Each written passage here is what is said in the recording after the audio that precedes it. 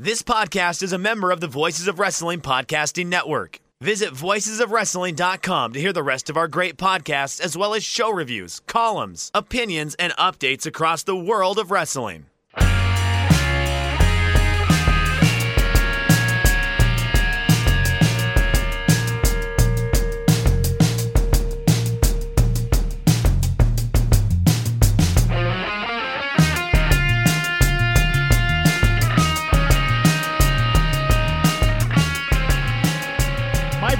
Shake them ropes.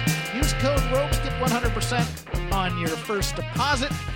Jeff Hawkins, Chris Novembrino.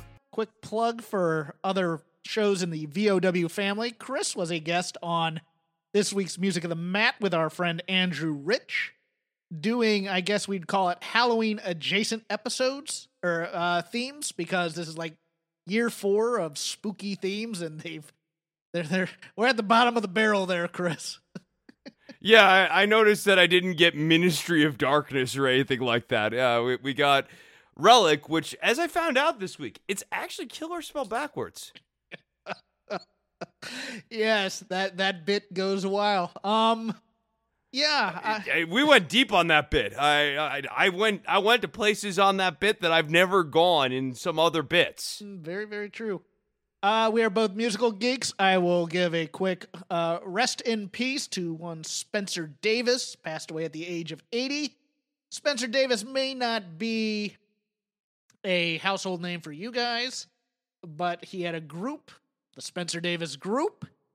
It was a college band that go around and play local parties, and one day he decided that he'd bring along the brother of the bass player, a young 13-year-old by the name of Steve Winwood, to come in and play with them on Little Stevie Winwood. Little Stevie Winwood, member of the Spencer Davis Group. At 15, wrote their biggest hit, Gimme Some Lovin'.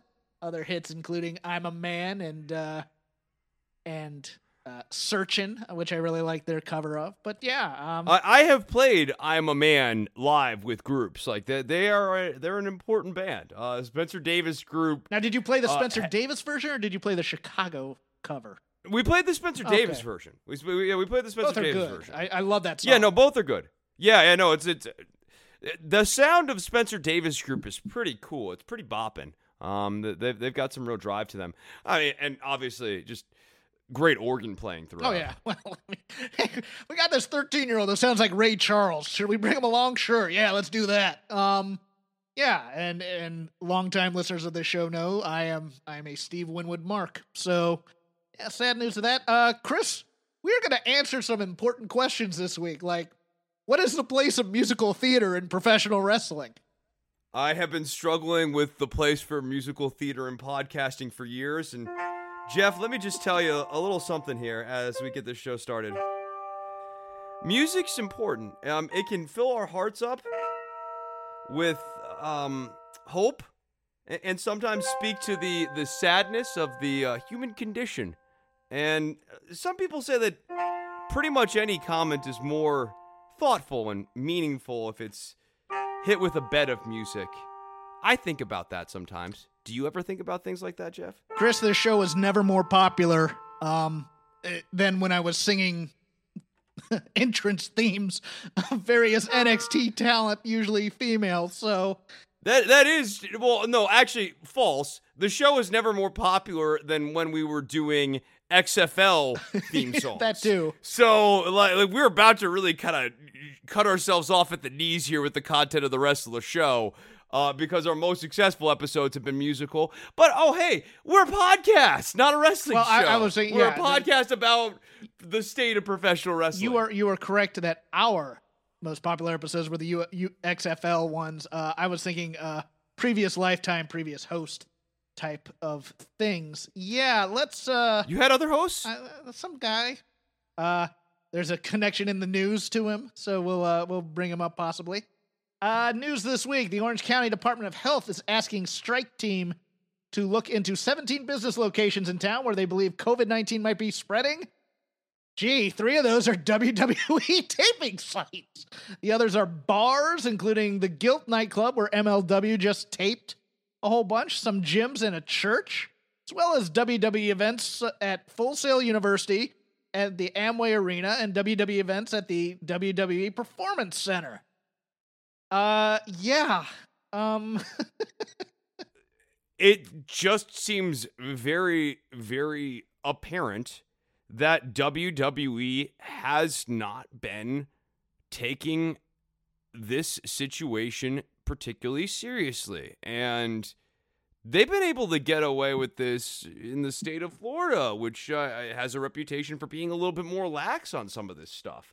And I feel, though, that I don't know. I'm amazed that they haven't had a bigger problem on their hands to date. There's a weird thing with this because, as we've seen, AEW is letting fans in to watch things. So I would think theirs would be a much bigger problem, but I don't think they're in Orange County because they're in Jacksonville. So I think this might just be a county thing. Yeah. No, but I think both organizations have been operating in a way that makes it very likely that they will be snake bit by not being appropriately risk averse. I still remember about a month ago, how things change in a month in the world of sports entertainment.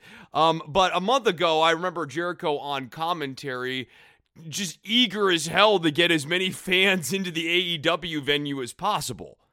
It seems ill-advised. Yeah, and of course Jericho went up to Sturgis to play that gig too. Well, but the COVID numbers up in that part of the country are really low, right? Like there's not like an outbreak or a surge that's been linked back to the Sturgis biker rally. Yeah, I'm hesitant that you can do a good job when it's, you have your lab techs in the parking lot, shoving a Q-tip up to your brain to swab it a bit and hoping it comes back in a half hour. No, I agree with you on this. I mean, this is kind of the unfortunate truth with the nature of COVID-19 as we understand it, which is that you can be carrying the virus and not test positive for being a carrier for days.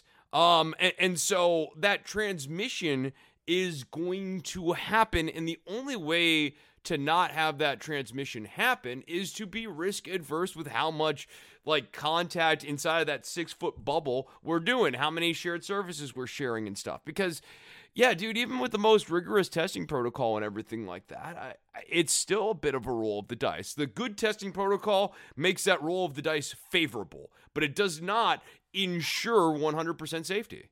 WWE was named by PR News as a winner of a Corporate Social Responsibility Award. They were awarded for... Was it for the Kofi Kingston push? Quote, in the midst of a global pandemic and social unrest, corporate social responsibility has never been more important. It's become even clearer this year that it's not enough to simply tweet a message of support. Both internal and external stakeholders expect, if not encourage, companies to walk the walk and prove their statements in actions. No, this is a great point, Jeff. I know you just want to make fun of this. You want to just kind of poke at this. No. Yeah, you want to say this company's not socially responsible. Here's the thing, Hawkins. Here's the thing. You're smug, and you got all these companies out here, and they're saying, ooh, Black Lives Matter. Ooh, we care about that. And then who's beating up Antifa? WWE. Who's actually willing to take some action? Skittles. Yeah, look, no one's going to meet the SpaghettiOs standard of actually caring about things in corporate responsibility. Chef but WWE's wearing an armband, I think. Yeah, no, I mean, this is the thing. WWE has risen to the occasion time and again when it comes to social commentary, and I'm glad they're finally getting recognized. I love this company. You want an issues-based show. Shake them ropes is the one for you. Oh, goodness. Some talent-related... I'm an issues guy, Hawkins. I am so not, I guess. Kairi Sane will be providing Japanese commentary for Hell in a Cell. I'm kind of happy about that. It turns out she is that's cool. Brand ambassador type thing. I miss her. No, I miss her as well. My understanding from foreign commentary, as I have been told over the years here, because I don't have much of a sense of it, is that it's a little bit looser and it honestly can make a more enjoyable watch because there's less oversight over to what people are saying. So they're just, kind of doing their thing. WWE has finally gotten into 2017, maybe even earlier. Lillian Garcia's podcast will join their expanding podcast lineup on the WWE Network. I actually like this move that they're doing here, doing daily podcasts, kind of like how sports radio shows are doing simulcasts on ESPN and things like that. The lineup, it's not my cup of tea. It's weak. No, the lineup's pretty weak. The only thing I'd watch would be the New Day show. I might watch the Alexa Bliss show. I find her, I find her charming in many ways, but I just don't buy the uncool shtick. Yeah, I just don't feel like this is a person, the former cheerleader and gymnast, who struggled with not fitting in to the point where they're like isolated. I think I brought this up when that show was announced. I have a hard time believing that the captain of the cheerleader, it's like the. Remember when nerd culture was becoming big and like every attractive woman who was trying to get a hosting gig put on glasses? I used to read comic books as a kid, and you're kind of like, hold on there. Doesn't make you an outcast. The phrase was, I'm kind of a geek. I'm kind of a geek, yeah. It's like, hold on. Yeah. I put time in, kids. I know. I got marching band pictures of myself. Don't give me that crap, lady. But I like the idea. I think the bump is better than people give it credit for, too, but at least the problem was like you'd have these, for lack of a better term, bad podcasts like Stone Cold's for a while. I mean, after about the first couple weeks where he was telling harsh truths and they got rid of the first producer, it just became, well, I see on your Wikipedia here that you were, became reading a guy's Wikipedia to him or stuff. And there was so much tight control with Vince. I just don't think Vince cares anymore. No, the live ones were really cool, though, right? Like the live Stone Cold podcast, some of which I actually did the captioning on. Oh, those were fine. Those were a lot of fun. I meant the ones that you download. You'd have that. No, absolutely. You'd have the clean version on Tuesday, and then the explicit versions on Thursday, and then the Thursday ones basically became his hunting buddy every week because nobody else would come on the show.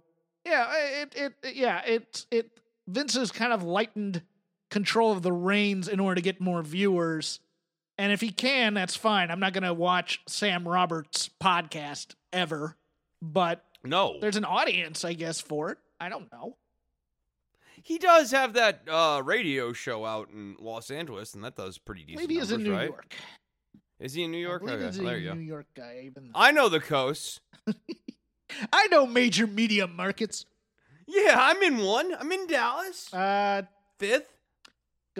I'll finish up the WWE side of stuff and then the AEW thing. It looks like Tino Sabbatelli, one Rob McCarran's favorite wrestler, back in NXT after presumably leaking AEW spoilers like Eric Bischoff coming back. Tino's in his late 30s. I just don't see it happening. No, I mean, what would happening even mean at this point? Like tag team champion? Maybe, but I mean, every time they put him in a tag team program, it's become one of those bickering tag team partner type things. Right. No, that's what I'm saying. Is I mean, when we say happening, with a guy like Tino Sabbatelli, given the current direction of the company, you don't see him ever as the world champion. The percentage of that is 0.0. It might be he just can't progress past the level 4 O face test. They spend 6 weeks doing the shock that somebody kicked out of my finisher face for the hard cam. Might be something like that. I don't know. That's a tough one. Wrapping up NXT kind of news. Xia Li, Jeff favorite, will be doing a amateur kickboxing event on pay-per-view tomorrow. I thought she looked really good with the hair braided up. I'm week. into this. I thought that was a big look. And it just makes her look more like a shit kicker, man. Mm-hmm. She looked tough. Yeah, I liked it too. On the AEW side, Rey Fenix was injured in his match against his brother on Wednesday, so Pentagon L0 will be taking his place versus Kenny Omega. The camp will be strong in that match. Yeah, I'm a huge Pentagon fan, and so it has been not the most fun year watching his work ever since he has come to this company. I liked him a lot more in Lucha Underground. And even though they mishandled him there, but like when they were using him right in the first couple of seasons, then they were using him very well. Now he's just playing hits now. He's become a WWE cover band. Yeah, he's the 5 Moves of Doom version of Pentagon. And like, before it was a little rough around the edges and a little too dependent on the blood and guts, like kind of Ambrose-y sort of stuff. But I think that was a market improvement over what he's become now. Omega, are we talking about Omega now? Or are we talking? Let's hold off. Let's hold off on that for a second. Okay. We'll get through these next 2 things, and then we'll get into Graps talk wherever it may take us. John Reynolds' scary moment in that 4-way tag team match. Knocked out cold, appears to be okay, though. Yeah. I didn't realize he was out cold at first until it was like somebody was saying, man, he's selling for an awfully long time. I was like, yeah, somebody should stomp him to keep up the gimmick. But it turns out, nope, knocked out cold. Mea culpa on my part. Yeah, and I just very questionable decisions by, I've seen a lot of it laid at the doctor for AEW. That's fair. They may indeed have a Mark Doctor, but other people who are tasked with the responsibility of the wrestlers in the ring are the other wrestlers in the ring, and even more importantly than them, the referee, whose singular job is out there to, create the presence and the allure or the aura of, a neutral proceeding. So it would make perfect sense for him to be keeping an eye on everyone and making sure no one's screwed up. And, in WWE, if anything, they go and check in on you too often. What the hell was happening here on AEW during this match? And in a division with very little depth, Abaddon was injured in her match with Taynara Conti for the AEW Dark tapings to appear next week. I have no further information. Did Tay Conti end up joining Dark Order, or did they drop that storyline? Well, we're going to get into that a little bit, too, because it appears they've dropped a lot of these Dark Order stories. They've dropped a lot of stories in AEW. And I want to kind of talk about that as a general purview about everything in there. If you're killing a story, you're not dropping it. Let me just put it that way. I don't think they're If it's a really good story, you don't stop telling it midway through. True. So, I guess WWE first? Yeah. Let's talk about this Raw. This Raw was one of the worst Raws since the last worst Raw. I don't know. Yeah, no, let's talk about this, because you messaged me this week and you go, all-time bad Raw, and I make the comment that was not a joke, although it's often hard to tell when I'm writing quickly, that there have literally been 3 of those in the last 6 weeks. That you and I have, like looking back through my logs, we have made this comment about this show about 50% of the time. And I don't feel wrong about any of those choices. Like there was a bad one in August. I know there's a bad one in September. And there has been a bad one here this week in October. So like, no, Raw is at just an absolute trough all times in terms of quality, and SmackDown's right there behind it. Let's take a look at this body count on Raw to see who's dead. The Antifa? Retribution, dead. Not only do you have T-Bar, I believe it was T-Bar, who submitted to Lashley's lock, then The Fiend comes in and single-handedly kills them all. And I like to call them socially unconscious in this situation. And look, I loved the Ali promo. Would have been great before you killed him, because it's not going to bring him back to life. That's the big issue there. Matt Riddle, a guy makes a fist, a professional MMA fighter gets scared and runs back into the ring to get kicked in the head, and then a Styles clash. Dead. The women's division, the undercard. We had to have a 4-way with a tag match where one of the teams had been drafted to the other show, so the draft, dead. The entire mid-card women's division gets out there, and the champs win anyway, and oh, by the way, Lana got put through another table, so that's 5 weeks in a row. Dead. What are we doing here? Oh, well, you didn't even, you stopped before we got to the incredible musical act on this show. Oh. Because what sports entertainment has been needing more of, Jeff, I've been saying this. Lord knows you know it. It needs more live musical performances. A straight music. Hold on. I'm saying this deeply sarcastically here. That. Let me finish the thought. A musical performance by a heel played straight to plug an album that's actually coming out. Written in kayfabe. If you listen to the lyrics, it is a kayfabe album written in the Elias character's voice. And we reignite the feud between him and the guy who wasn't really the drunk driver. No, and Jeff Hardy does the ultimate musician faux pas. I don't care if you don't like the band that's on the stage. You don't go on the stage and start playing in the band. That they do that shit in movies. That's not a cool thing to do in real life. And I get that it's like wrestling and all of that, but like it wasn't an endearing move for Jeff Hardy to like hijack Elias's stupid set, play a couple of crappy metal riffs, and then hit him over the head with a guitar. SmackDown. I don't know if this was good or bad mostly. I liked parts of it. Whoa. What about El Gran Gordo? Oh, that's right. The You just wanted to get off this show too. We didn't even get to Keith Lee yet. Well, I also didn't have my list out, quite frankly. But yes, El Gran Gordo, Otis, under a mask again. Why are we having the draft? No, you want to talk about dead here? The entire Lucha Libre division in this company, up to and including Rey Mysterio, a bit dead because wearing a mask in this company is a joke. Mm-hmm. A heel once said, it's the thing that a bank robber does. Except like in this company, it kind of is. The Great Fat. The fat man. The fat man would also be the big fat man. It was the way I would translate it. And pretending to speak in a foreign tongue when he's given a ham. Gotta love that. Yeah, that's funny. I'm. What else on Raw that I should? And then we get into the attempt to rebuild Braun Strowman, which was very feeble. Yes. Who'd he beat? He beat Keith Lee, so we kill Keith Lee in 2 minutes and 43 seconds. Dead. No. It gets stupider though, Jeff, because at the end of the match they start fighting. They hit each other in the balls, but then like Keith Lee stands over him, and like then there's more ball hitting that happens.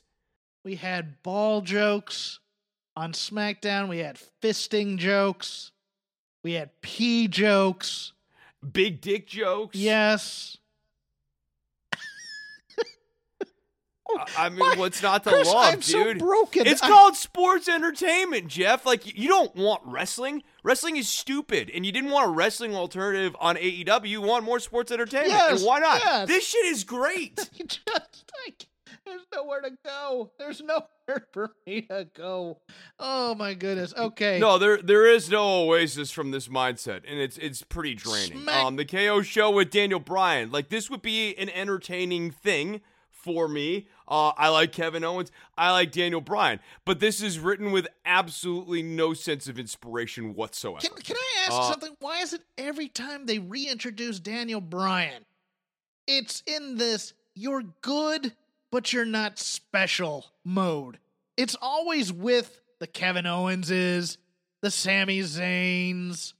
And I like those guys. It's because they never, ever, ever, ever want to let him catch fire again like he did in 2013. That's exactly That's your answer. It always feels like, hey, and then they put him in a multi-man tag match with a bunch of people who are going nowhere other than maybe the Street Profits. But to your point, it's like an ugly thing that gets put on the wall at the office that's ugly, and you know it's ugly, but you tune it out, but one day, a few years down the line, you remember that, like, you don't like the fact that whatever that thing is on the wall stares you in the face every day. And Daniel Bryan and his, like, routine mid-card misusage is that, like, I don't remember it every day, but, like, every so often it kind of comes into stark relief that, like, they will never see Bryan Danielson the way I saw Bryan Danielson as, like, a generational talent. I mean, right now they're making Orange Cassidy. I see Orange Cassidy, and he reminds me of what Bryan Danielson looked like a decade ago when he had the shorter hair and everything. Like, I every time I see Cassidy, I think about the way they screwed up Danielson. It pissed. Law and Otis.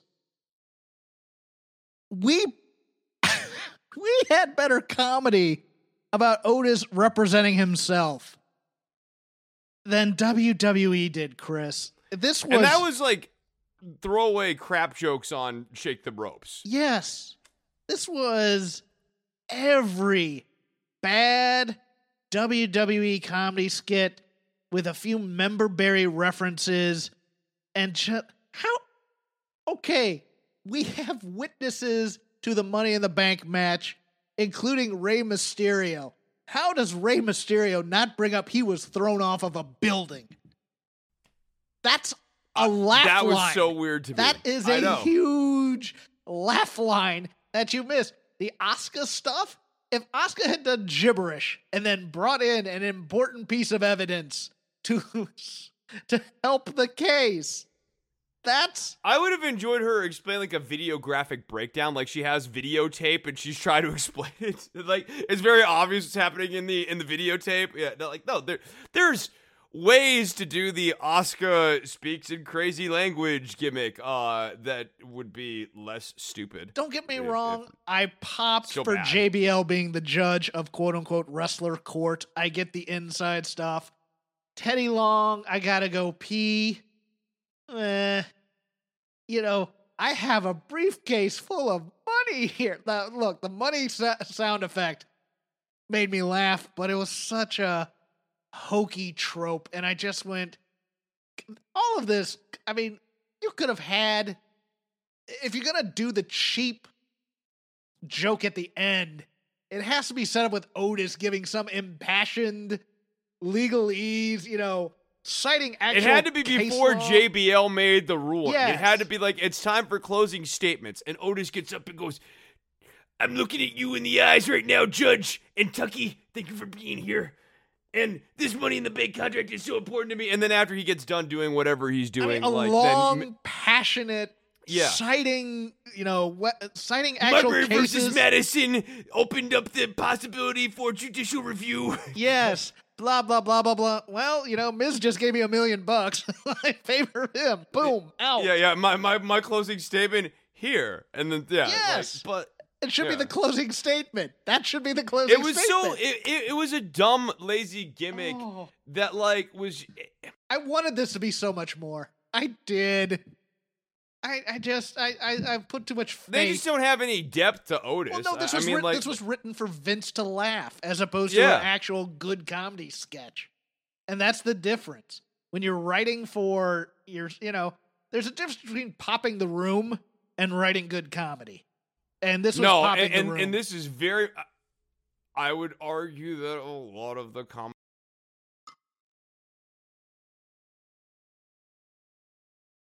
Mm-hmm. All right, Aunt Pam.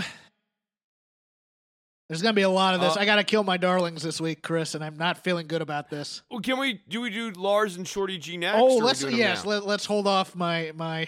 Oh, God, Lars with the just for men. Where is that sponsorship again? Before we get into that real quickly, Bianca Belair and Zelina Vega had an all-time clunker of a match. Yeah. Like this was bad. This is actively very, very bad. Vega should not be in this position against Bianca Belair because what you're trying to do right now is build up Bianca Belair as a stud athlete. And insofar as that was the mission, this sucks. We're getting 24 weeks of Zelina Vega and Billie Kay getting killed by Bianca Belair. Boy, I hope the matches get better then. Also, not for nothing, Bianca, there are a few times where Zelina's off her feet and under the care of Bianca Belair, and she's throwing Zelina around in not very safe looking ways. Some of those, the one bump where Zelina was looking like she might be taking a dump over the ropes to the floor, but then kind of grabbed herself on the turnbuckle there. That looked dicey. All right, so Shorty G goes in against the newly coiffed beard of Lars Sullivan. Freak count 11 per Sean Ross Sapp of Fightful. And then quits, much like Austin Theory quit on Wednesday. I mean, what's important here to remember is that Shorty G, now Chad Gable, again, thank God, is undrafted right now. And so this was supposed to be some sort of proving grounds moment for him. And what got proven to him is he's not good enough. Yes, he'll get a ceremonial win over some member of oh wait, who I was trying to think who's the luchador who's on SmackDown now, and I think it's Kalisto. So I figure he'll beat Kalisto for a week. And then it's just back to losing again because he's small. Right? We're not doing anything with this. The promo backstage where he's talking to Pierce, and he's like, they don't respect short guys, blah, blah, blah. I'm like, but they don't. And he has a big, long something. yeah. Well, he has a long. We're gonna get the next part of this is he is going to get rebuilt now as a heel with a big long record. Maybe we get an intersection with him and Kurt Angle. This is Crash Holly, isn't it? If there's any hope for Chad Gable whatsoever, it's that he gets himself aligned with Kurt Angle sooner rather than later. We're both here for Gable being a short buzzsaw who just kills guys, but they don't do that in this company. And I don't want people to get their hopes up here. Look, he's going to be. There's something that's going to go on with this gimmick that's comedy related. This isn't him born again hardcore. I don't think. Right? Yeah, I don't think, but it's kind of impossible to fully know too with this company because they go one way and then they go another way. One thing that does seem for sure though is the Shorty G gimmick is dead, and that's certainly a positive.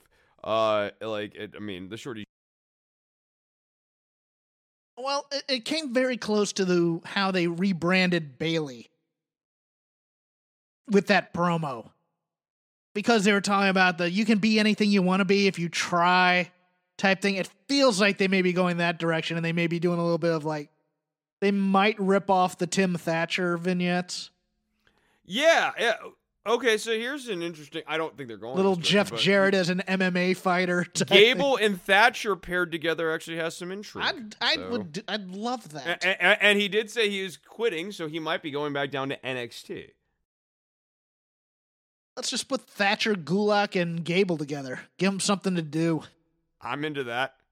I mean, that would be if I were running a wrestling company, that's what I do. But we are running a sports entertainment brand, Chris. We review sports entertainment every week. We don't watch wrestling shows. No, we don't watch wrestling shows. There's none of that here. Yeah, not here in America. All right, I've Bailey, go. Aunt Pam did not cut a great promo this week. That segment, the go home for the Hell in a Cell, a match we have waited 3 years for, the hottest feud that could have been in WWE, a feud they held off on, which made it even more potent when they were going to break up. Came down to her dropping her belt when she tried to hit Sasha with a chair and getting choked into signing the contract. Oh boy, that crossface looked like crap too. In their head when they were discussing this spot, they're like, yeah, and then I'm gonna have you mangled through the chair, and you're gonna be bent, you're gonna be all contorted, all weird, your face be like, and then in practice it looked like that. If they are the plan for WrestleMania, this match shouldn't even be happening, in my opinion. Which is why when we get to our picks, I'm going to say what I think is going to happen here. But the buzz on this match, look, I am going to watch that special tomorrow on the network. I think it's going to be a great special if it's not kayfabe. The Chronicle on Bayley in this new heel role or whatever. I don't have high hopes. I think it's going to be very in character. but we should be clamoring over this match, and I just don't feel it. I don't feel anything for any of these Hell in a Cell matches, except maybe because Sasha's story as the protagonist is utterly uninspiring. Yes. There's nothing to like about it. Even if you want to just kind of really drape yourself in the kayfabe, the most you have to latch onto is, well, gee, Bayley attacked Sasha. But that doesn't even get you to sympathetic babyface. That gets you to, like, I get why that person wants to hit them back. But, I get why Johnny punched Joey and Joey wants to punch Johnny. It doesn't make me like Joey. It doesn't feel like lifelong friends coming to a head. That's also true. This is very bloodless. Yes. Yeah, like, it was very by the numbers. It doesn't feel like the conflictedness would be there, of lifelong friends fighting each other.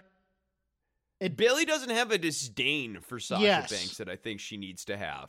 Bayley doesn't have the disdain. Sasha doesn't have the remorse.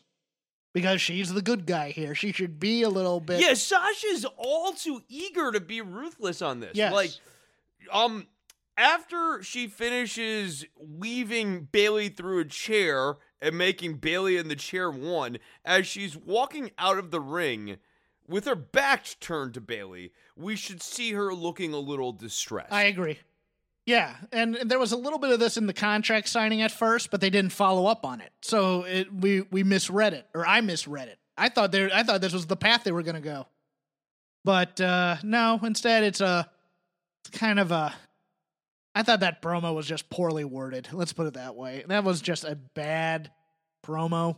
And then it's why do you keep hitting yourself? Why do you keep hitting yourself? Here, sign this contract.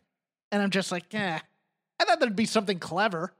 At least at least it wasn't, I'll give you the belt back if you sign the contract, which it basically was, but I think a better way of doing this, right, is sign the contract or I break your ankle or something like that. Mm-hmm. Like Sasha gets a limb or something in the vice that is the chair and is basically forcing Bayley to sign the contract or lose her ankle, with the implication being, this would be put over on commentary, if Sasha Banks breaks Bayley's ankle, then she'll be stripped of the title. So Bayley has to make this decision sort of out of a rational choice. Agreed. We'll get our picks in a second. I want to give a shout out to our sponsor, MyBookie. Between the NFL, college ball, and the Major League Baseball playoffs, World Series going on right now. Chris, give me a score check real quick.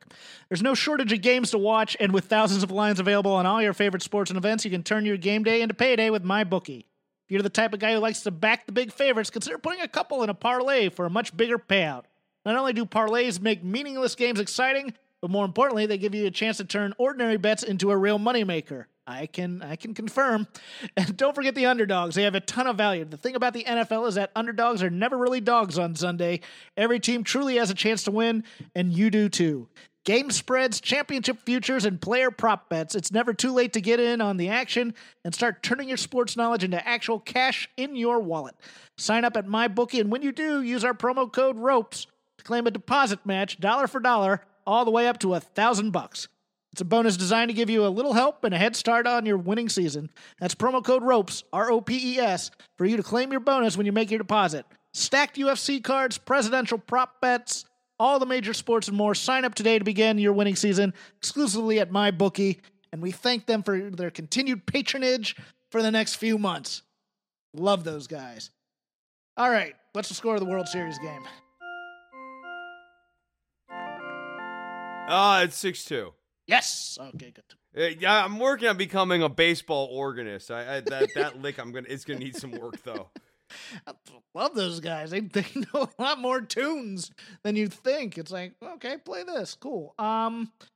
Yeah. So Sunday, Hell in a Cell, the lethal lockdown of WWE, which I actually went to a TNA lockdown pay-per-view event live. It was good. And they ran it in Fort Worth. It was like totally a bumpkin show. It was actually very good.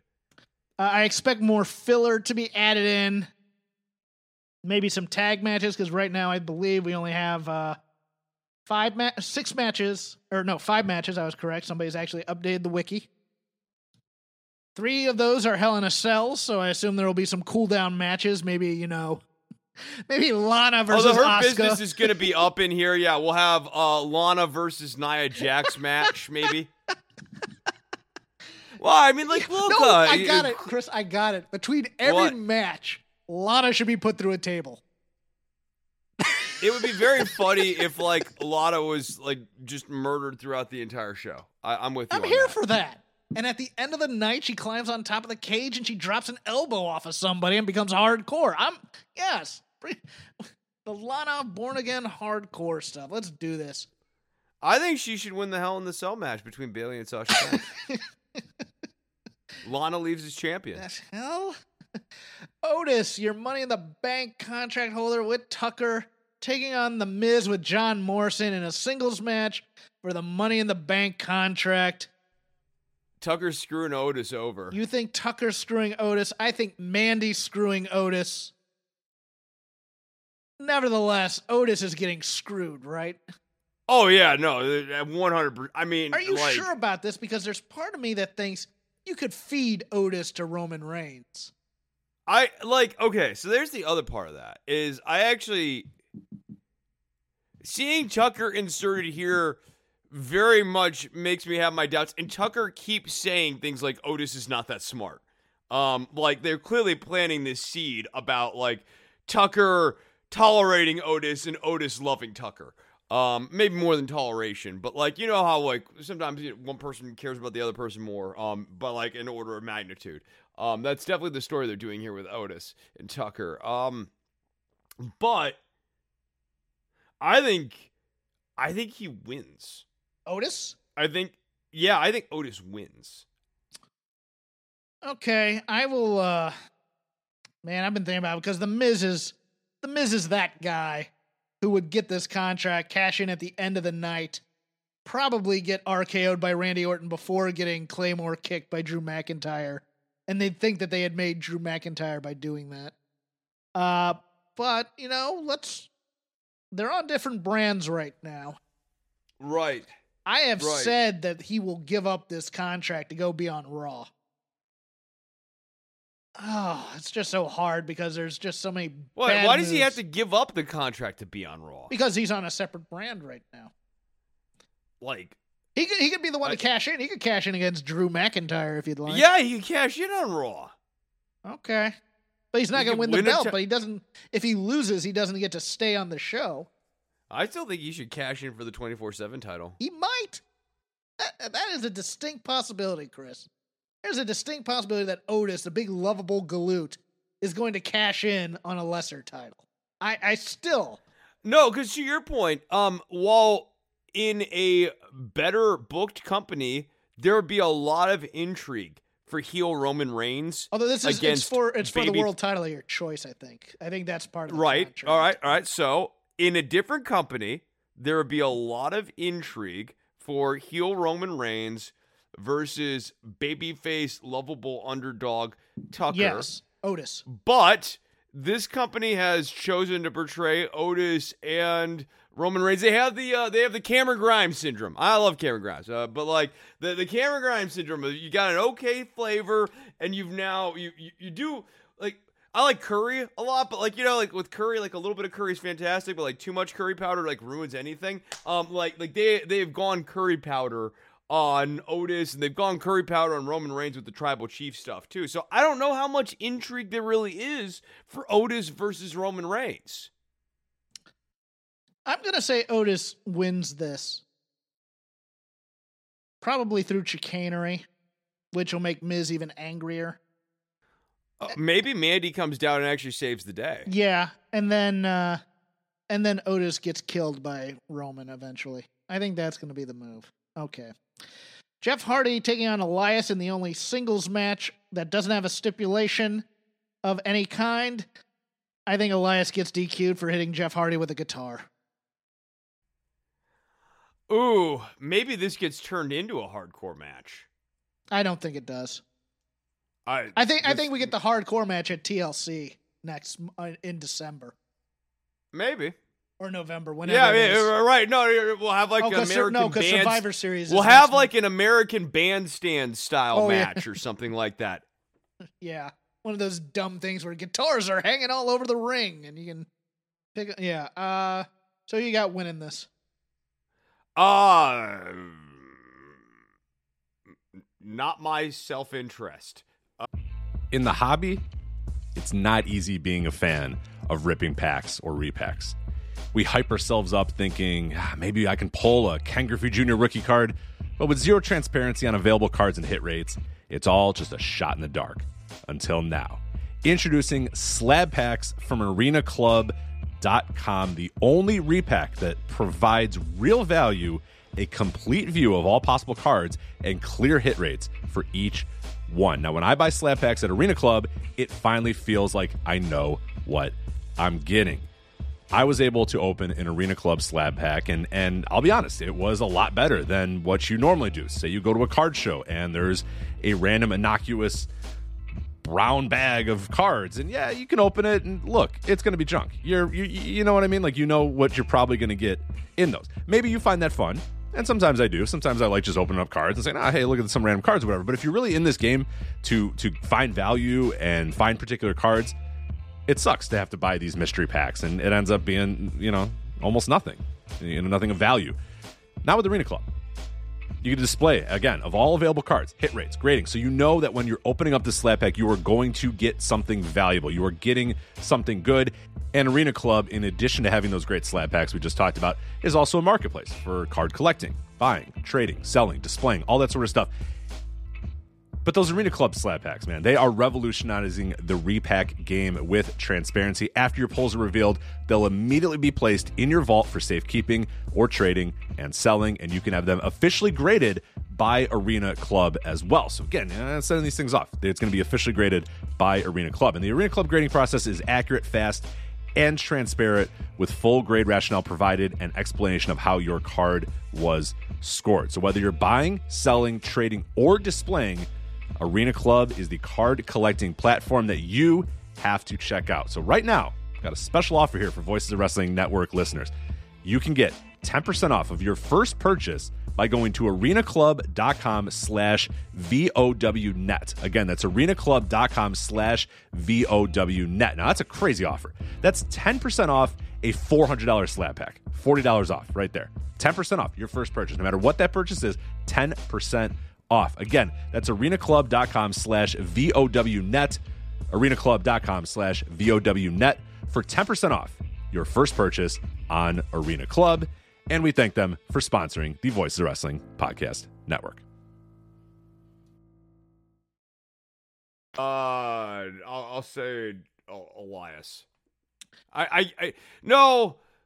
Elias is standing at the end of this match, but he might lose it by DQ.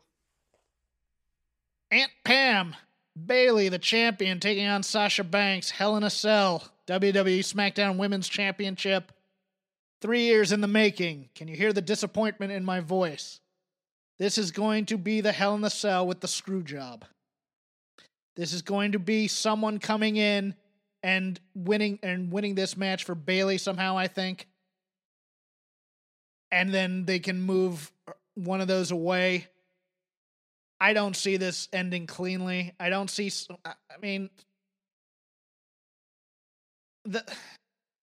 You could give the title to Sasha here. That's the problem. You could.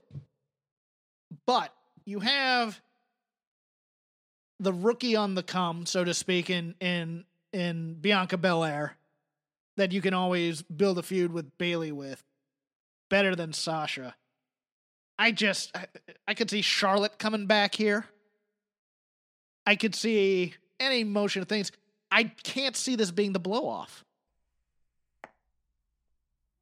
Chris? Yeah, I don't think it should be. I don't think it will be. I don't think it's going to be. I don't think Bailey wins. Yeah, I don't think it's going to be like Seth Rollins pulling out a giant hammer and hitting the Fiend in the face with it. But I think we'll be getting that more in the main event. I think we'll be getting more shenanigans and stuff with Roman and Jey Uso. But this feels like non-finish, screw finish, something like that. But it's not going to be conclusive, so I'm going to go with Bailey retains. Okay. I will too. Drew McIntyre taking on Randall K. Orton in a Hell in a Cell match for the WWE Championship. I think Randy's going home with the title. Yeah, I think he has to, because like there has to be a title change between these 3 matches, and it seems like maybe it's time to put Drew in the chase of Randy, and Randy has like a short transitional title run on his march to getting to whatever number he needs to get to. What's he at, like 13? I think so. Yeah, like, so he does need to get a few title reigns around here. So I'm going to go ahead and say, yeah, Randy wins the title, but I don't, Randy as like top champion or whatever, I don't think they're going to do it for a very long time. But they might do it through to Rumble. Is this clean or chicanery? It's got to be chicanery, right? Ric Flair? Like he's got maybe his dad or something, Bullet Bob. I don't know. There's gonna be so much crap in the Roman Reigns match that I just they need to have dude, one. Already, they need to have we one. didn't that's talk just... about the SmackDown seg. I was saving it from when we get to the Roman. Okay. But I'm gonna say Randy wins. I'm like icy on that one. This is just a feud that I could see Sasha winning, and then they just keep the belt on Drew. Right? Yeah, that's the other way. I could see Sasha wins the title, and then they keep it on Drew. In fact, I'm going back. I'm going to say Sasha wins that title because they're going to try and put a bow on the story. Sure. Okay. So then, the Randy Orton feud, in my opinion, it's lost a lot of steam. Mm-hmm. And it seems like the writers have lost interest in it. And they seem more interested in Bayley and Sasha than they do Drew and Randy, which is why we get these running in place week to weeks. I'm going to say Drew wins. You talked me into it. I will say that as well. And then finally, Roman Reigns with Paul Heyman taking on Jey Uso in an I Quit Hell in a Cell. Can't wait to say new world champion Jey Uso.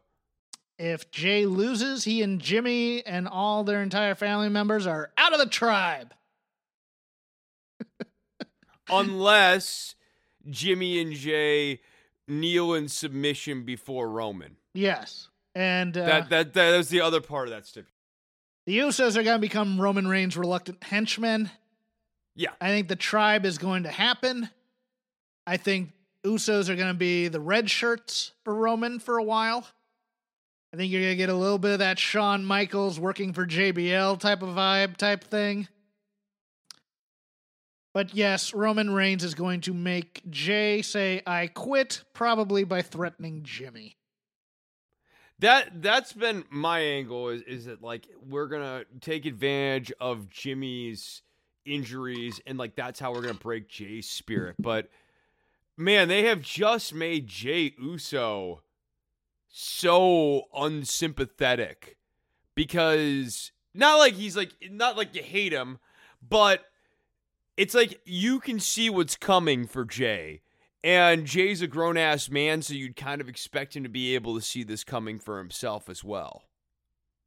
Be one thing if Roman was doing this to his cousins who were like 20. He is doing this to his cousins who are in their mid-30s. Mm-hmm. Okay. I thought you had more after that. No, Roman's going to win. Think Roman retains here, Jeff. I thought you had more on your bit there. No, I got nothing else. Yeah, so that's Hell in a Cell preview. I want to get off of WWE, but I feel the need to go quickly into something I liked in NXT. I don't want to go blow by blow. No. Well, yeah, let's talk a little bit about NXT because NXT was good. It was like the best show of the week. Yeah, I would agree. I love Johnny Gargano and that vignette. Yeah. I love him with the wheel and being frustrated, trying to plan a strategy by practicing with the wheel. That was. Oh, I'm gonna die. That's a great. Yeah. That's a great kid. Yeah, that was comedy done well. Yes. No. He gets a bad rap for not having enough personality. I think Johnny has plenty of personality. I think Candice has plenty of personality. It totally works for me. And credit where due, they got out of the corner they painted themselves in with the Ridge Holland situation. Dude, inspired writing out of the Ridge Holland situation. Yes. Because they found a way to make all of this stuff make perfect sense. So, for those of you who didn't see this, Oney Lorcan and Danny Burch defeated Breezango, the transitional champions, here to win the tag team champions. So the belts are now on. Real guys, Burch and Lorcan. Awesome. Cool. During the course of this match, Pat McAfee comes out from the bottom of the ring. He's wearing some like weird iron mask. It looked like a Retribution reject costume. Yeah. Only they forgot to cut out the eye holes. Yes. So he's wearing this mask, and he comes out and runs interference on behalf of Burch and Lorcan. So they turn heel during the course of this. And then we see that it's Pat McAfee. He's back because he's still got unfinished business with Adam Cole. And they kind of wrote themselves into a corner on who's the babyface and who's the heel between Cole and McAfee. They're just two guys who hate each other, was kind of the final storyline. And now that makes perfect sense as we come back around here. Who's got the money to pay off Ridge Holland? Well, very successful radio show host guy, Pat McAfee. A man who has made $1 million in 7 different ventures. Right, and he said that up front, too. And now you're building up to potentially a very, very cool 4-on-4 match down the line between the Undisputed Era versus Burch, Lorcan, Ridge Holland, and Pat McAfee. Both of those teams can work. Oh, that's not happening for a long, long time, Chris, because Ridge is on the shelf for a long time. What's Ridge's injury? There's some torn muscles in there. You know, sometimes you cut me off and it's a bit gets me, but in this case that's probably useful information. Yeah, I didn't want you to go down that path. I think there was like one dislocated knee, but on the other knee, I believe it was a torn ACL. But man, okay, so like that might actually be like 9 to 10 months, so it might not fit in timetable wise. But you could still bring in a fourth person if you want. Yeah. And then build to a 4-on-4 feud between the Undisputed Era and the McAfee faction. They had to get out of the shifty looks of Bobby Fish and Roderick Strong. And so they did it by having each get beat up at a separate time and us thinking it was staged. And it turns out it was all a red herring. Your word inspired was correct. It was, what we say about WWE mysteries. It's usually the guy you think all along, or it's someone you totally shouldn't be. This time it made sense because it was someone it should be. So yes, that is a mystery done correct. Well done to the NXT team for doing that. Really, really nice emergency rewrite. Really, really nice. Ember Moon slowly kind of going heel. We had like a little match against Jessi Kamea where we saw more heelishness, more submission-y style. I don't think it's a heel turn. I don't think it's a heel turn, though. You don't really? I think it is. I think she's eventually going heel. I just don't think you work a submission style like that. I think it's just, they like the alphas. And I think it's just an alpha style. We got yet another personality reboot for Jessi Kamea, though.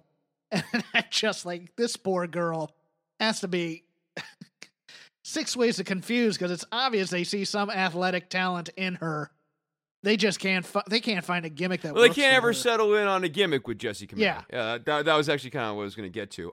So then we get Bronson Reed versus Austin Theory. And look, Austin Theory's a guy. This is a guy who's got a great look. He's a good talker. I like Bronson Reed. I think Bronson Reed is fine.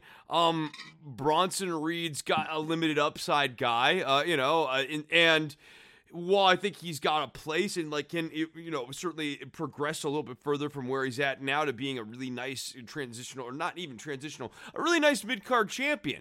Austin Theory, in theory, is a guy you can have higher and longer term aspirations for. And so having Bronson Reed just annihilate Austin Theory twice here, I thought it was a tremendous mistake. My hope is that Johnny Gargano is going to take Austin Theory under his wing. I thought when he quit, we'd probably see him as a replacement for somebody in Retribution. I thought he'd appear on Friday as Seth's new protege. Because that would make sense. No, okay, so it would make sense to have him come out and attack Murphy. Yes, that's what I try meant. to get back into Rollins' good graces too. Yeah, obviously he could unite with Chad Gable and they could be the quitters. Yeah, that's what. I wouldn't mind that team, to be honest with you. I think that'd be kind of a that'd be a good team until they're losing in 2 seconds to everyone who's not wearing a mask. I don't know if this means this is such a tough gimmick to do.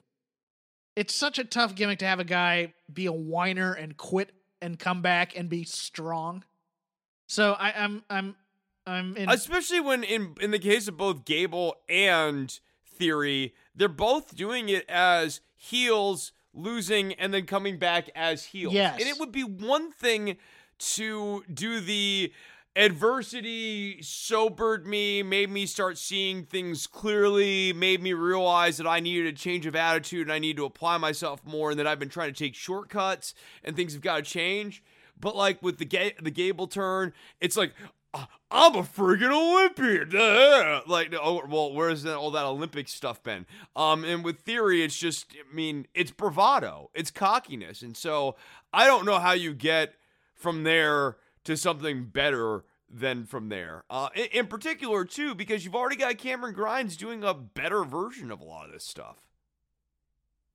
He occupies a lot of that road. You know, I like Everrise. They're now at that point where the mechanics were when I really picked up on wanting them to succeed. I say we give Malcolm Bivens to them and we make something out of this team, because I love these guys. I loved their celebration afterwards on social media. Oh, that was hilarious. I don't care about the Drake Maverick, Killian Dane team. I thought, look, it was the expected, oh man, you really stood up for yourself. That was great. Whatever. Everrise is making them look like friggin' champions of the world. And that's who. But to your point, though, the Drake Maverick grabbing the chair and actually hitting them with the chair and getting, like, that was the most positive characterization of Maverick we've had in weeks. Yes. And then, of course, he went back to the stupid dancey shit. Yes, after they cleared the ring and lost the match, back to the whistling, dancing, comedy, sports entertainment stylings that we've come to love in NXT. Mm-hmm. But yes, put Malcolm Bivens with Everrise, please. Now. Oh, yeah, no, and because the Everrise guys are going to have that fun, personality-driven interaction with their manager. As opposed to being the two growling Indian fellas. That, kind of like the way Cornette was able to do it at various points with the Midnights, where, like, they would actually... They wouldn't just be standing there. Yes. Yeah, especially once Stan Lane became part of the team. Yeah. Like they would be interacting and kind of, goading Cornette on further, and there'd be a kinetic. This is more, though, Eaton and Condrey, because those two guys are, they're French Canadians. They got a good grasp of English, but probably not a great grasp. So Bivens could really be the main spokes guy, and they could bounce off of him. And that would be I think they're better at English than you're giving them credit for. I think I'm wrong on that. Yeah, I think you're right. I think I'm wrong on that. I'm hedging my bets here. And then we had a really cool segment. We've already kind of talked about Xia Li, so I don't want to revisit that. I hated this segment. No, it was stupid because Lee just needs to murder someone, right? Like, she at this point, she just needs to be, like, brutal. Chris, the story's about Xia Li, and she's in a match with and then Casey Raquel Catanzaro, Gonzalez and then shows Raquel the hell Gonzalez up. comes in and kills them all. I'm just like, let's kill this entire division too for Raquel Gonzalez. And I like Raquel Gonzalez. She was unnecessary. I mean, she's fine, but like this is completely pointless into building her up for this match against Rhea Ripley. It's pointless. Unless Gonzalez is going to win against Ripley. Yes. Which I think is a possibility. You hit it on the head. It was pointless. There's no. It's pointless. The character development here is about Xia Li and Casey, and you cannibalize the entire undercard of the women's division in order to get over this top of the not even like an upper mid card women's division match here with Rhea Ripley, who's not the hottest she's ever been right now, and Raquel Gonzalez. And like, you didn't need to do this to build up Raquel, because if Raquel beats Rhea Ripley, it's more than beating up Casey Catanzaro, Xia Li, and Caden Carter all at the same time, because Rhea Ripley's a former champion. Then we get to Cameron Grimes. Love Cameron Grimes. Hate this pairing with Dexter Lumis. I get that it makes sense. I get that it's the Halloween season and we want to have a Haunted House of Terror match with the creepy guy, and Cameron Grimes is the perfect person to do scare stuff with. I just, Cameron Grimes is better than this. No opinion. Much like NXT UK, which we don't need to talk about. I don't want to. Then we get into Timothy Thatcher, and I enjoyed this segment with Andrew. Andrew Green. little bit of a throwback from Evolve. I loved his gimmick. I thought that this was a really nice usage of the Thatch Can School segment, porting it into something akin to a squash match, but a squash match with a specific flavor. And like just all of this stuff worked really, really well. Agreed. Yeah. I loved this. I would love to see Green become part of, Thatcher gets, the nice respect thing. He becomes part of the heel stable, as opposed to just, being the upstart student that I think that's what they're going to do with him. I think they're going to turn him babyface against Thatcher, and I'd much rather have Thatcher have an army of killers. But that's interesting. I don't know. I don't know if they've really settled in yet on what they want to do with the Thatch Can School. Because I think you could go one way where he has essentially a faction, 4 or 5 guys that that kind of like Imperium, I suppose. I don't know if he joins Imperium. It's just they've got different plans for him. As we mentioned, Chad Gable just quit SmackDown, and he would be an interesting pairing with Thatcher down there on NXT. But I like this segment a lot, and I thought I can't believe I am saying this, because if you had asked me 6 years ago, who's a guy that, or 4 or 5 years ago when we were sitting at eating barbecue and watching Thatcher in the ring, who's a guy the WWE would just simply never understand how to utilize and would never make anything interesting of, and would have been like a Duke the Dumpster Drossy type of guy. And Thatcher is absolutely that person. Oh, my top 2 are Thatcher and Gulak. But in the case of Thatcher here, they have managed to not only tap into his oeuvre, they've actually been able to enhance it and actually build on the stuff that he was bringing to the ring and make him a more complete package. It's been a very, very generative marriage between Thatcher and the company. Chris, what? I don't even know how to introduce this. What role does musical theater have in professional wrestling? What role does musical theater have in professional wrestling, Jeff? Why, it has every place in professional wrestling. Why is it playing a minor chord? This should be major. Like, we need step 1, if you're gonna write a musical number, you gotta start with a major chord. And then you've gotta go into your bassy voice and sing. We need more musical theater. I don't know where this is going. I think we got to talk about MJF though, right? Yeah, the people who do musical theater are very talented people. Musical theater as an art form is hit or miss. Most of my nightmares about musical theater are you're doing a improv show and there's that one guy, if the show's going bad, he starts to break out into song to turn it into a musical to get the cheap laugh, and everybody's just looking at each other going, we gotta support this crap. I like some musicals. I think some musicals are very inspired. I think most of them stink, Chris. I think Stephen Sondheim is overrated. I like some of Andrew Lloyd Webber. I think Les Mis is fantastic. I think there are some genre rebelling ones like Avenue Q and 25th Annual Putnam Avenue County. Q is great. Yeah, Avenue Q is that's a fun 25th Annual Putnam County Spelling Bee is a lot of fun. The Book of Mormon is a hell of a night out.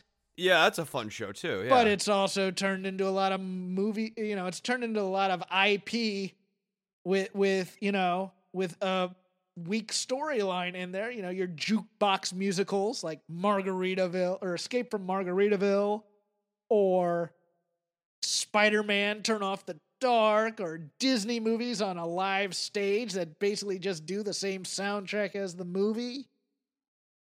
It can move you. It can not move you. I guess I don't really see a way that it intersects in a useful and generative way with professional wrestling for anything other than maybe let me an continue. Opening segment on WrestleMania or SummerSlam. If you had a 4 or 5 hour program and you want, WrestleMania would be a good one, and you wanted to bury a musical number in the course of the 4 or 5 hour show, I completely get that. But as the genesis and sort of like an inflection point of an intense rivalry for your upper mid card of your program, especially on your weekly television. I don't know that I get that.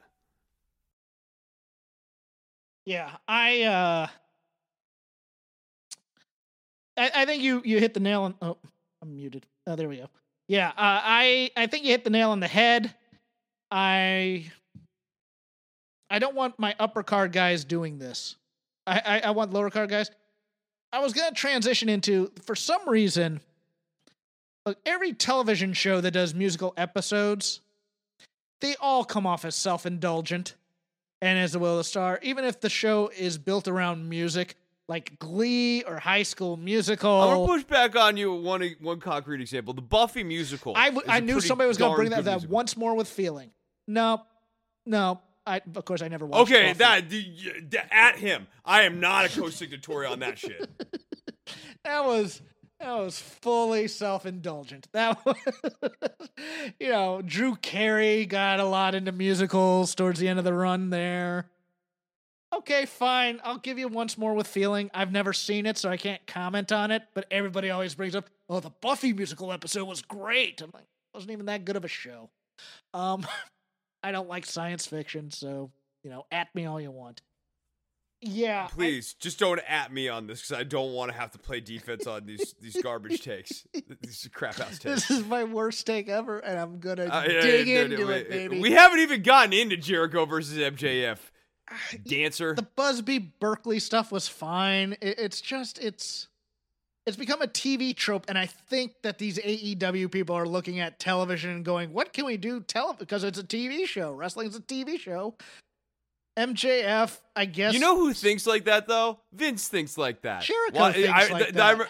I remember the Freddie Prinze story. It's like etched in my brain of like, he's watching a movie or something on the airplane, and Vince goes, why would you do that when WWE has comedy, drama, all of the things? And I've heard AEW compared to a buffet. That is not a wrestling program. That's a sports entertainment buffet. And I've heard this term used, like, I'm not saying this pejoratively. I've heard this term used by people defending the product.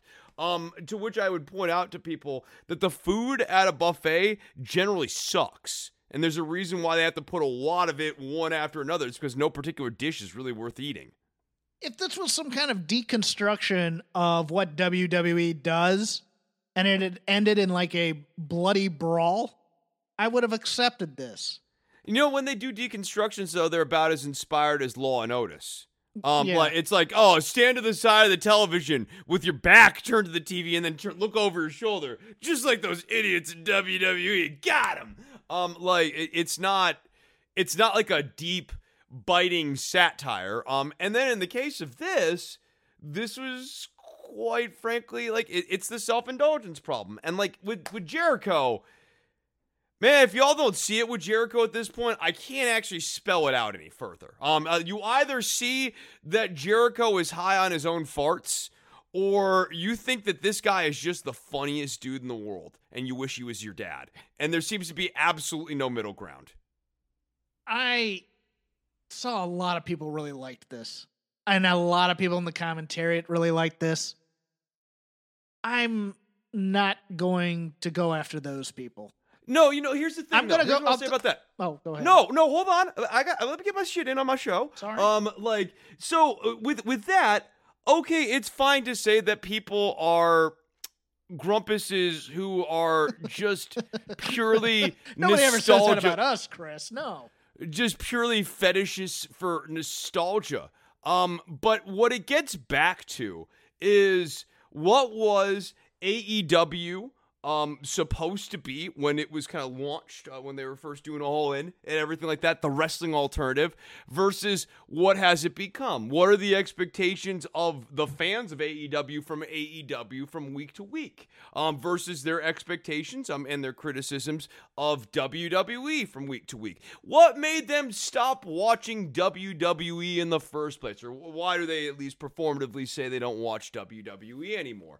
And if the answer to that is because because this is a company that over the last decade has become obsessed, or not just the last decade, has become obsessed with sports entertainment, and likes to say sports entertainment at every single point, and likes to mock wrestling as even a term at any single point, then you might be someone who is clamoring for an alternative, and that's what AEW initially presented itself to be, and what we have seen it do over the last year here.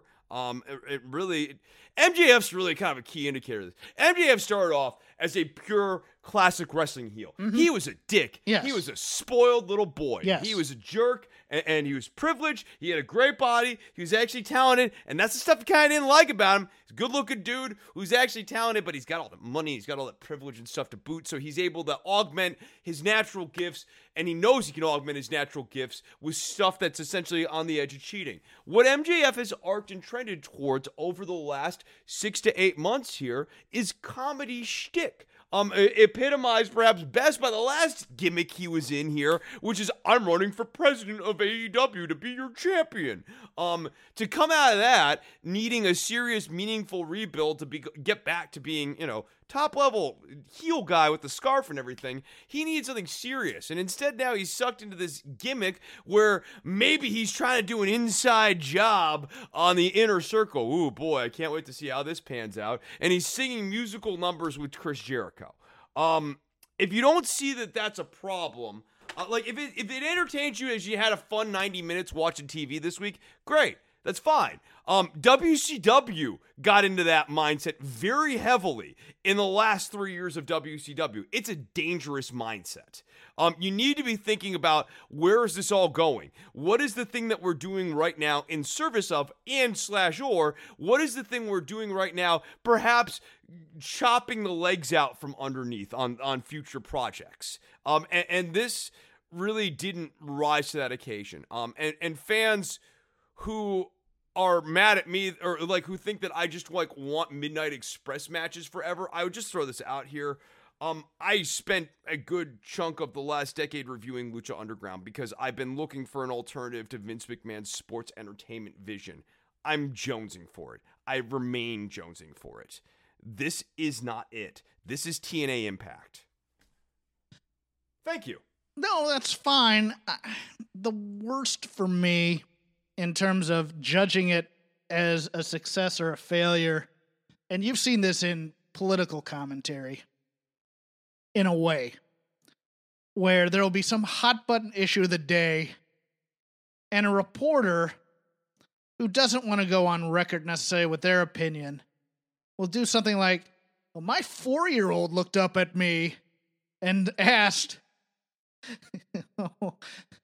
Why do we need the Electoral College in the United States, Daddy, when we could have that kind of analysis? Yeah, the out of the mouth of babes. Yeah, yes, it's a way of supplanting your thought into your child. I showed this to my girlfriend or boyfriend who doesn't watch wrestling, and they said if there was more of this, that they would definitely watch. And that's what they do in the IWC. Yeah. Oh, yeah. They'd love to watch more musical numbers. Yeah. Okay, but here's the next part of this. Let's do Miss Saigon and just drop a helicopter on everybody. Suppose your boyfriend or girlfriend said that. Now I want you to actually thought process out, what does a wrestling show anchored by musical numbers look like? It looks like, well, one, it's not a wrestling show at that point, it's a sports entertainment show. But how do you do that and keep up energy for 6 months on that?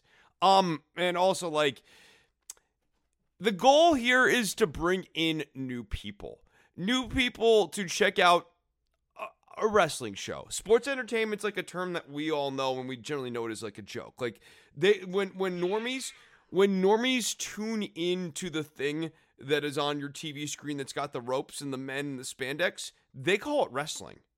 And they're looking for stuff that involves big suplexes, going through tables, burly dudes yelling into a microphone saying maybe not quite okay things. That's what they're looking for. That's what they think wrestling is. Or Ric Flair type people going, woo! That's what they think wrestling is. They don't think it's musical numbers. They want, yes. Ric Flair didn't sing musical numbers, Jeff. He did light comedy in his promos, but he was a badass and could get away with it. He was a kind of a dandy at that thing. Your thing about MJF kind of leads into a bigger problem I have, in that there's not a lot of character development that's been going on. We've dropped certain lines like, what is Colt Cabana doing in the Dark Order right now? They're kind of relying a little bit on being the elite for that. But actually on commentary this week, I think it was JR who basically kind of brought up, we haven't really seen Colt Cabana do a bunch here the last few weeks. I'm like, oh yeah, we haven't. That was a key storyline at one point. Other than Eddie, who has been fantastic on promos, who are my serious heels here? Because as much as I love Fear the Revelation, FTR, whatever you want to call them, they have been an absolute disappointment on the mic and in tone because they look like they're playing bad guys out there. You're trying to get heat on them by them breaking the ankle of the guys who are going to be turning into the NWO, it looks like, in terms of smarmy heelness, between the Young Bucks kicking announcers and Kenny Omega doing his shtick. Yeah, no, let's talk about that part of this, too. So you're building up to this FTR versus Young Bucks match, and the go-home on this is, because the match is this weekend, right? No, it's November. It's in November. It's the pay-per-view. Sorry. But, the big setup on this is an injury angle. But we've been building up Matt and Nick Jackson as heels since the last pay-per-view, which is not a very good pay-per-view, by the way. We've been building them up as heels. So when FTR breaks the super kicking Tony Schiavone ankle of Matt Jackson, why would I care? Exactly. It's it just leads me to think that all of this is going to be because they're going to be doing the Too Sweet Bullet Club kind of light. Like, Kenny Omega to me is not going to be Ric Flair in terms of championship heft. He's going to be you don't say. Kevin Nash, Scott Hall with the comedy and stuff. And don't get me wrong, I loved his destruction of Sonny Kiss. I thought that was... No, but he's not about to go back to being the cleaner for real. If anything, they're doing like a satirization of when he was... Which, this is the problem, man. You can't have everyone being comedy. Even in the sports entertainment formula, if you want to go, it's a sports entertainment show. Sports entertainment shows have never been this reliant on wacky zany in terms of ratio. And that's the weird thing here. And you had Orange Cassidy doing the old Bill Belichick on to Cincinnati gag, which nobody who doesn't watch football got. Yeah, no, I knew that was a reference, but I didn't understand. Here's what I liked about that. Let me give you let me give you context of it in case you don't know what it was, or for the listeners who don't know what it was. Okay, that'd be good. The New England Patriots lost a game. I don't know who it was to. It might have been Jacksonville, as a matter of fact. But they lost the game, and when asked about it at the press conference, Bill Belichick, who is a known cranky ass in his press conferences because he just doesn't suffer fools and also doesn't want to give anybody any information, the only answer he gave after the loss is, we're on to Cincinnati. We're on to Cincinnati. And it's what a way did you think of the offense today? We're on to Cincinnati. That was the only, and that's what Orange Cassidy did in this thing. And it's a way of illustrating exasperation while being terse. In the case of Orange Cassidy, he needs to be terse and show frustration and do it all with a limited vocabulary. So I get that. It was fine. But to your point, I knew it was a reference, and I knew it was like a sports reference. Obviously, we're on to Cincinnati. It wouldn't make sense in any other context. But I didn't, it had been so long since I had seen that. It's not etched in my brain like let's say Allen Iverson talking about practice. Yeah. And that's what, yeah. Although the one thing I really, really dug on this show, I thought the Jungle Boy Wardlow match was everything it should have been. Oh, I liked that match. So I know we've been really down on the Skitlets. Yeah. And I have no intention of kind of changing my tune on that. But no, Wardlow and Jungle Boy were really great in this opening match here. Eddie Kingston, to your point, I think Eddie Kingston is one, I'm so glad that like people are seeing in Eddie Kingston what I have seen in Eddie Kingston. Like now, that's really cool. But two, like I love that Kingston is essentially like a bigger, tougher version of John Moxley. Like he's maybe even a better promo than actually he is a better promo than Moxley. And like he sells the wolf tickets. And that's what I love about him. He's the one guy that I take seriously in terms of cutting a promo. And I think going back to your point, I think that's a feature and not a bug. I think they want just the one serious angle to make you go, okay, that other stuff's fake, but this is real. But I think it's backfiring on him. No, it's dragging down the main angle. So when I think back about Lucha Underground and what I liked about Lucha Underground and where AEW is falling short, like the contrast that I do in my head is that Lucha Underground, this is definitely not, you can sit and pick nits with me about like where they got inconsistent. I'm aware of all of it. But like what they did well for seasons 1, season 2 is yes, they built a world. Things were consistent within that world, but that world was inconsistent with the world that we all live in, so different things can happen inside of that world. Whereas AEW, some stuff's serious, some stuff's comedy, some stuff has like spooky-ooky angles to it. Other stuff is spooky-ooky, but it's actually kind of comedy, like the Dark Order. Like it's... I mean, even the Dark Order is a good example. Dark Order started off as a serious thing, and now it's degenerated into a comedy thing. Like there is no consistency in this world. And so when a decent chunk of this show is driven by comedy stuff, it's hard to know what's comedy and what's jokey.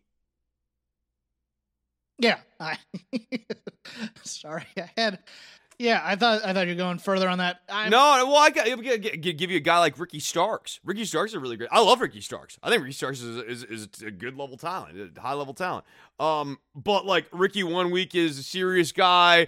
Body Donna, which is not a word. That entire Taz crew is inconsistent. Right. And that inconsistency, what happens, to kind of coin a term for this, is a lowest common denominator effect. And the lowest common denominator in sports entertainment, professional wrestling, whatever you want to call it, is funny. Everyone can do pratfalls in wrestling. They practice to do bumps and stuff. So they can always get back to funny. But, it's that line. Funny isn't money. Where does that come from? It's not like if you do one funny match, you'll never work again. You'll be destitute and in the poorhouse. It's that if a company runs funny stuff, it kind of exclusively, what you end up with like Chikara. And there's a reason why Chikara never got a national TV contract. Probably a few reasons. Probably a few reasons, because I thought they'd be perfect on well, now even more. You get what I'm saying, though. Like, yes. AEW, WWE, these are shows that want to keep like a TV contract. And I think they'd be putting that in peril if everything was, pee jokes every week. Lord knows Vince wants to test that. Men who watch wrestling want to watch ass kickers talk trash. Children who want to watch wrestling want to laugh and clap at the funny characters. I think that's just my opinion. And I think the intersection there between the older audience and the younger audience is that I remember being a young kid gawking at all these strange people on the screen, like these people who seemed like they were from, not just like distant lands in other countries, but like, distant places, like, Glacier, where is he from? Well, see, that's interesting. No, because I want to go into a little bit about this because it's a generational thing. Like for me, watching these burly men talking about making guys bleed and breaking arms and stuff like that, to me, it felt like I was watching, and I really was. I was watching something I shouldn't be watching. There's that element of danger type thing. Yeah. Whereas you come in the Attitude Era, and it's spectacular stunts and guys in flashy costumes and gimmicks and stuff. So yeah, I mean, shit, it's Kevin Sullivan as the Taskmaster, like the evil Hulk Hogan gimmick, and the Dungeon of Doom and stuff. Jimmy Hart, like these people who, like, I remember I'd go like, what does Jimmy Hart's closet look like, as a kid? Like that's the sort of stuff that, like, I don't know. I think good wrestling sort of, it kind of it whisks you away a little bit.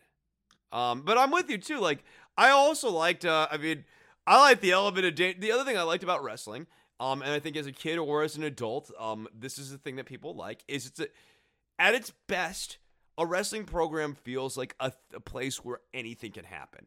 Or like, not anything, like not like it's like a musical? Not a musical. Not a friggin' musical. But like, you know, like, I don't know, some crazy boxer might show up and just start like knocking out everyone in the main event. Like that in wrestling, that can happen. What's the worst musical you've ever seen? Dude, and I don't mean like a middle school production of a good musical. I just mean like one where you go, this story is just stupid. Why am I watching this? I don't think Tommy is that good of a story. I think as a rock opera, it's pretty good. I think as a Broadway show, it lacks quite a bit. Yeah, no, I don't think it's a very good story. Oh, I'll tell you the one I was thinking of was, because I was dragging Sondheim, Assassins is such a terrible musical. It's basically musical vignettes about people who tried to kill presidents. As a musical. God, who couldn't get into the deeply sympathetic story of James A. Garfield's assassin? Yeah, I tried to get a government job and you said no, so I went to the train station and killed you. You know, Squeaky Fromm isn't exactly a sympathetic character. All right, I'm done complaining. I'm just hoping for a better week. I'm probably not going to watch this pay-per-view live because I don't have a podcast to do afterwards, but if you do, tell me what you thought of it. Tell me what I should watch. Chris, plug your stuff. Yeah, so my other show's called Don't Worry About the Government. You can find it over at don'tworry.tv, on iTunes, on Stitcher, on Spotify, all of those fine places. And you can find my show's Twitter at DWATG. I guess, you know, we have a Patreon. We just don't do it very often. But you can go to patreon.com/shakethemropes. Check us out over there. And that's the Oz TV show had a musical episode. That one was god awful. I forgot that they made an Oz spinoff. No, it wasn't a spinoff. No, you're talking about Oz, the prison show. The prison show had. Oh my god, they made a musical. In the last season, they had a musical one, and it's weird and campy, and it's just kind of like you're watching it, and you're watching like J.K. Simmons do certain. It didn't work. It was ambitious at the time, but I watched it now and it's like cringe. Anyways, you can follow me at CrapGame13. You can follow him at Chris Novembrino. You can just follow the show at Shake Them Ropes. We'll try and do better next week. Thanks once again to MyBookie. Use code ROPES. Double your first deposit. Chris, I'll give you the last word. I don't need to do better. They need to do better.